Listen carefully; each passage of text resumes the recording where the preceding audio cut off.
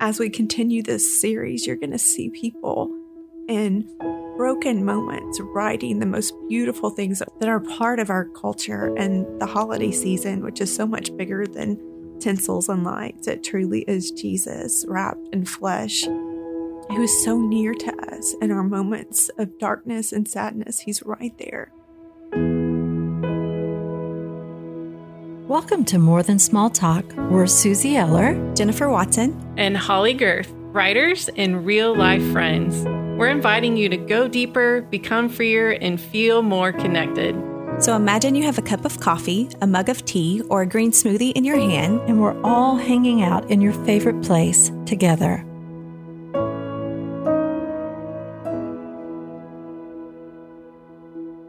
Hey, More Than Small Talk friends, we're doing a series on the stories behind our favorite Christmas carols.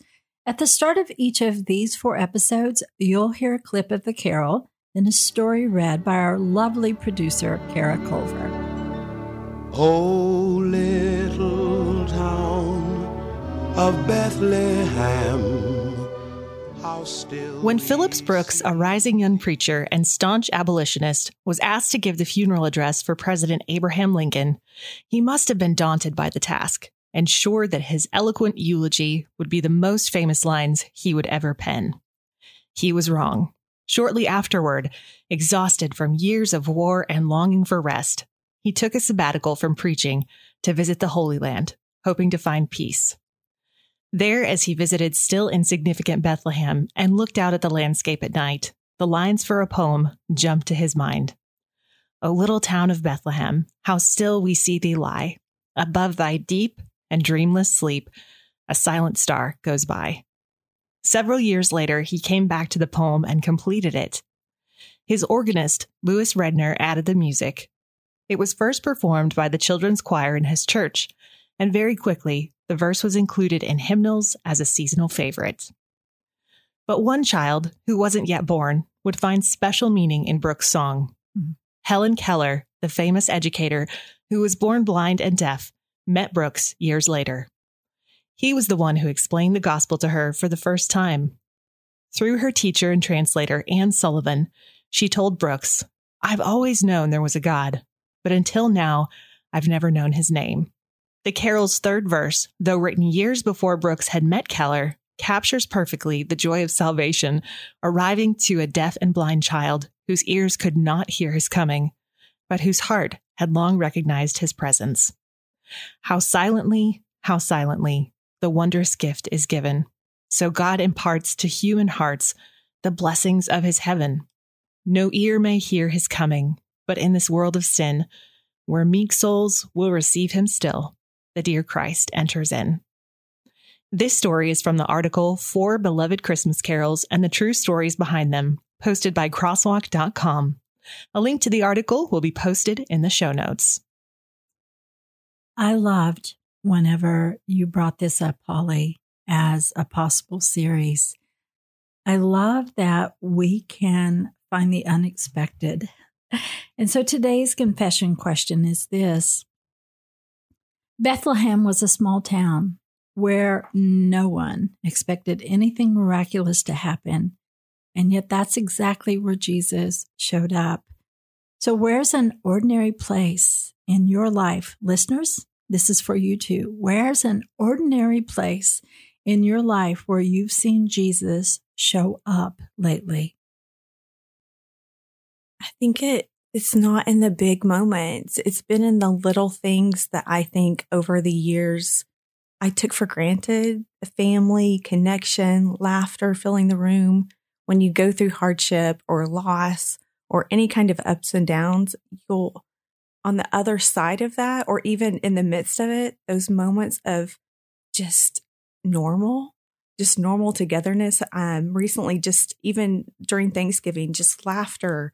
And my family's gone through so much recently, but just laughter and joy in the room and everybody just eating together and laughing. I just saw God in that and just thought, man, he's so big in this small moment. It's really a big deal to me. It was precious. Awesome. What about you, Holly? I would say my grandkids. Yeah. They're in really fun ages. Eula's 5 and Clem is 2. And especially Clem, every time he sees me, he just goes, Nana! And throws his arms open wide and is just thrilled. Even if we were together in Texas for Thanksgiving last week and we drive from one location to the next and it'd be 5 minutes since he's seen me. And he's still every time, Nana, I think that as grown-ups, we're not as good at delight. We're a little more jaded, though it's easy to be been there, done that, seen you 1,000 times before. Yeah. And so the idea that God delights in us, that one of the reasons he came to that little town of Bethlehem is he wasn't just obligated to do it. He didn't have to. But he actually somehow inexplicably delights in us. Yeah. I think that has been a good reminder to me through my little grandkids lately. Yeah.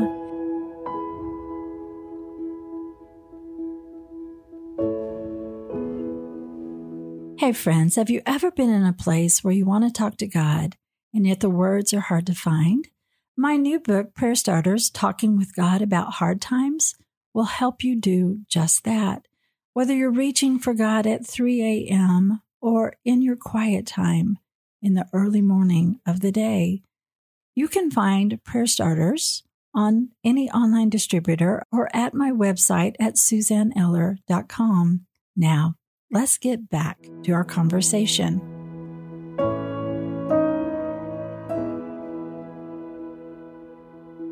I think that if there's one thing the pandemic taught me is that the stripped down version of life is the best version. Yeah, I agree. All of the things, all of the big things, they're awesome. I'm an adventurer. I love big things. But all of the things that are shiny, all of the things that hold our attention for a moment, that really what matters is what we're talking about right now. Is that person in front of us, that cry of a grandchild who says, Nana, so excited to see you because you're his whole world. Not too long ago, we got together. And when I walked into the house, Holly, you pulled me into a hug that lasted probably 3 minutes. I found Jesus in that moment. I don't know if you've always been a good hugger or if that's a new development, but you're good at it. And I found Jesus in that moment. And so this is something later in life for me. I have found Jesus in the arms, in the words, in the actions, in the showing up of other women in my life. And they have truly been the hands and feet of Jesus. And you know what it's made me want to do? It's made me want to do the same for others on a pretty significant level. Even though those might be small things, they're still significant. We love you, Suze. Yes. And I hugged you like that because I know your love language is touch. It is. It absolutely is. Yeah. And for all of you out there who's hugging is your anti-love language, we love you too. Just tell us what you need. And I won't hug you for 3 minutes. Yeah. But I love this story on so many different levels because it actually... it starts in a place where a person could be completely disillusioned by the world because of what was going on and the unfairness and the injustice. And somehow in the midst of that, saw the beauty of God. And then later, a young woman who could have absolutely been disillusioned by the hand she'd been given in life, found God in the midst of that. That's a powerful message. Yeah. I think what I love about the series and I love about learning the behind the scenes moment of when these were written and what was going on in these people's life, it just feels like that's what we need right now. Yeah. Is to hear that these people are in the trenches and tired and taking a break and a sabbatical and all of these things as we continue this series, you're going to see people in broken moments writing the most beautiful things that we're still singing and reading today that are part of our culture and the holiday season, which is so much bigger than tinsels and lights. It truly is Jesus wrapped in flesh, who is so near to us in our moments of darkness and sadness. He's right there. Yeah. That's good. And I love this little town of Bethlehem. So if we had said Jesus is coming to the studio today, like physically going to be here, Yeah. we would have like worked our tails off. Like something fancy would be happening. We would be decorating. We would be bringing all this fancy food. I don't know what all we would do, but this is a reminder that God didn't do it that way. Like he didn't send Jesus to a throne. He didn't send him to a palace. He didn't send him to Martha Stewart. Yeah. You know, he sent him to a little town in a tiny manger in that town where no one even knew for quite a while that the Messiah had come. Like no one took a selfie. No one posted it to Instagram. There wasn't a reel. And I think that's reassuring to me that I can get so caught up in somehow there has to be some big production. Yeah.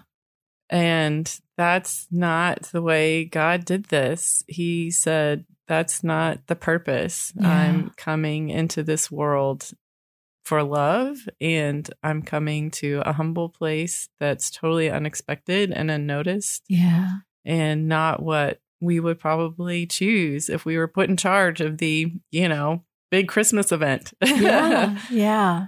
Don't you think that there is a returning and a longing of returning to simple faith? Mm-hmm. Yeah. Yeah. I feel that. I think we've overcomplicated it. And so I think that that's part of the reason why I love what we're doing through this series is it's just taking us back to the why and the reason these songs were written. Yeah. Well, when I look at Christmas, I don't have a tree up. This is very either. This is very. I don't either. Okay. Kara, do you have a tree up? Yeah, but it's a tiny one. Okay. So because of just life, you know, everything that is still in boxes, it's still put away. And I said this the other day to someone close to me. I said, I'm not going to find Christmas this year in all the things I normally do.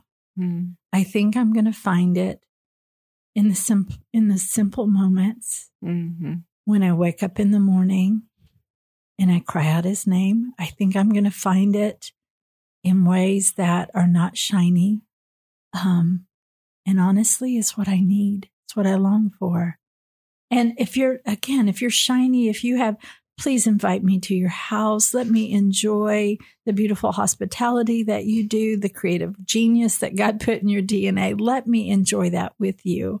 But I want to find Jesus right where I am. And I want Christmas for myself to be wrapped around that. Yeah. Yeah.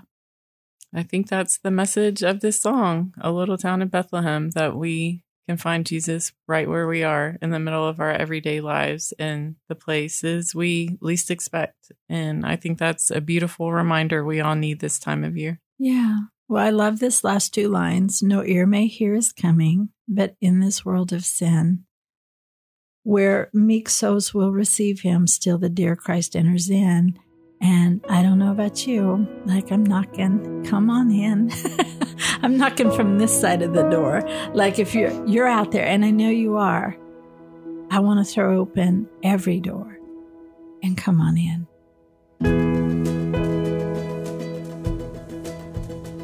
And that's it for today's episode. Thanks for going deeper, becoming freer, and connecting with us. More Than Small Talk is a part of the KLRC Podcast Network and is produced by Kara Culver.